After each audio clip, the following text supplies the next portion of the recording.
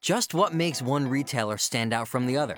The coffee has been supped, the shelves perused, and the service sampled. The votes are in for Monocle's first ever retail awards. Brisbane's sourced grocer is alive with flavour. By splitting business between a grocer and a cafe, owner Jerome Batten has created a small retail environment that serves as a meeting point for locals. The entrepreneur himself has driven many of the ingredients gracing the plates and shelves from various producers. Beymen's new department store in Istanbul's Zorlu Center offers something different than other beauty departments around the world. The company's in-house merchandisers have teamed with designers from the Zurich-based Michel Group to create a striking space where antiques, architecture and art are integrated with the store's brands. It might seem counterintuitive calling Stockholm's old town up and coming, but the past few years have seen Stockholmers turn their attention back to the area. For too long, the cobblestone alleys and arched cellars were the sole property of souvenir shops and second-rate pizzerias. Now, ambitious restaurateurs are leading the way to a new age. La Grande Épicerie has long been considered a leading light of the Paris delicatessen scene since it first opened its doors in 1923. The revitalized store is laid out much like a typical French market, giving the in-house artisans the chance to show off their skills. A slice of culinary theatre tempting beyond words. Vaughan Roswell launched Vend in 2010, a point-of-sale software that uses the internet and works on iPads, Macs, and PCs. It's now used in more than 9,000 stores in over 100 countries and has PayPal as a key partner. Good design has always been part of Tomoyuki Kamiya's life. Last November, the interior designer opened Archivando, a homeware shop in Tokyo's Tomigaya area. His concept is to archive high-quality living tools from Japan and abroad, showcased in his self-designed interiors. Central Group began with a simple convenience store in 1947, but has now grown into one of Thailand's largest and leading conglomerates. Today, CEO Tos Chirativat leads the family-run business. One of their projects is the expansion of Italy's department store group La Reniscente. When the Austrian supermarket group M Price was rebranded in 1974, price was still the top consideration. But these days, architecture and aesthetics have joint value in making M Price unique. Each store is individually designed by a specific architect, creating a non-uniform, sometimes wildly daring look. But beyond its buildings, M Price is still inexpensive, community-focused, and sustainable. Entering New York's Dover Street Market on the corner of 30th Street in Lexington is like stepping inside a quirky fashion museum. It's the third outpost of the London-based shop created by Rei Kawakubo, the tireless founder of Comme des Garçons. For Helsinkians, Stockmann is much more than a department store. It's a concept, a meeting place, and a trusted neighbor. There are 7 of them across Finland, but the crown jewel is the flagship in central Helsinki, housed in a 1930s brown brick building, spread over an entire block. Jackie Grant and Scott Brown raised the hospitality bar in Auckland when they opened the Kohi Corner Cafe in the city's eastern suburbs. The beginning of their venture, Hip Group, now with 10 sites around Auckland, from small cafes selling the company's own gelato to the downtown flagship bistro Ortolana, the pair delivers a high-quality taste and experience. The philosophy of Amsterdam's American Book Center has always been to ask regular customers what they want to read and then fill the shelves accordingly. What started off as a small bargain bookstore in 1972 is now home to one of the largest collections of English literature in continental Europe.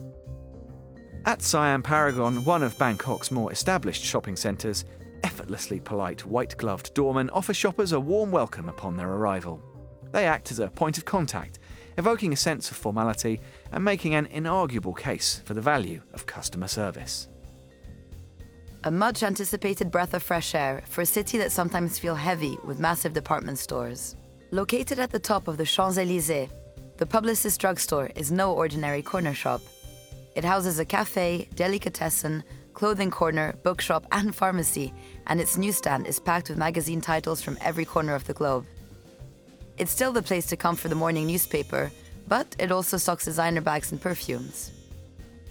The Stables is a new cooperative in Sydney's Surrey Hills, housed in a stunning mid-century brick terrace building. The ambition of co-founder Danny Sekulic was to create an innovative and timeless retail space that incorporates eating, drinking, and shopping. Farrow Fresh is the kind of grocery store you wish you had down the road. The business started nearly a decade ago and has 3 stores around Auckland. The shops are the size of a small supermarket, but the experience is different.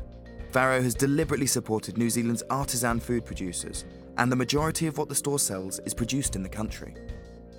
On a boulevard populated by Istanbul's most creative residents, the spacious Opus 3A record shop has one of the best collections of classical and jazz music in the region. Owned by the independent music label AK Music, this store distinguishes itself from second-hand vinyl shops by selling new records. Opus 3A is also a great supporter of local talent. Cordoba 25 in Mexico City's emerging La Roma neighbourhood is a landmark building that houses art, culture and fashion ventures. It's design practice Savvy Studios headquarters, as well as the home of bookstore Casa Bosques and art gallery Machete. Added to the mix is concept shop Naked Boutique, specialising in independent designs. Gonzalez Haas AAS combines architecture, scenography and lighting. Owners Pierre Jorge Gonzalez and Judith Haas take on about 15 projects a year, all based in a strong construction where light becomes an essential part of the design. Studio KO was founded by Carl Fournier and Olivier Marty in 2000 and has offices in Paris, London, and Marrakesh. Studio KO keeps the space's original features while giving it a practical and modern facelift. Last year, the team designed the Aesop boutique on London's Marylebone High Street, and were put in charge of the interior of the new London hotel, Chiltern Firehouse, which has just opened earlier this year. It's all about meticulous customer assistance in the new luxurious boutique of French shoemaker J.M. Weston. There's an in-house made-to-measure service, offering different design options, and a shoe polisher is always on hand. A sales consultant even calls each customer 1 month after to make sure they're completely satisfied. Owner Martin Yehat set up Organoid Technologies as an alternative to glass and concrete walls and surfaces. Organoid is an eco-friendly, decorative coating made out of natural materials. As well as having an authentic textured look, each coating has its own distinctive natural fragrance. Set in Vancouver's oak tree-lined residential Canby area, the Mighty Oak is everything a neighbourhood grocery store should be. Toronto native John McClellan and his wife Heidi opened the space in 2012. By providing essential elements of everyday living, plus great service and a real conversation, the Mighty Oak nurtures a sense of community. The London-based South Tyrolean designer Harry Taylor has come up with a recipe to make shops feel cozier. He has created interiors for regional grocer Pour sur Tyrol to give it a feel of a living room rather than a shop, with nooks where shoppers can chat and snack. Last May, Delbove Cosmetics' flagship store opened in Brussels. Boutique Sorcière not only sells great skincare, the owners have created a sophisticated shop interior to match the quality of their products.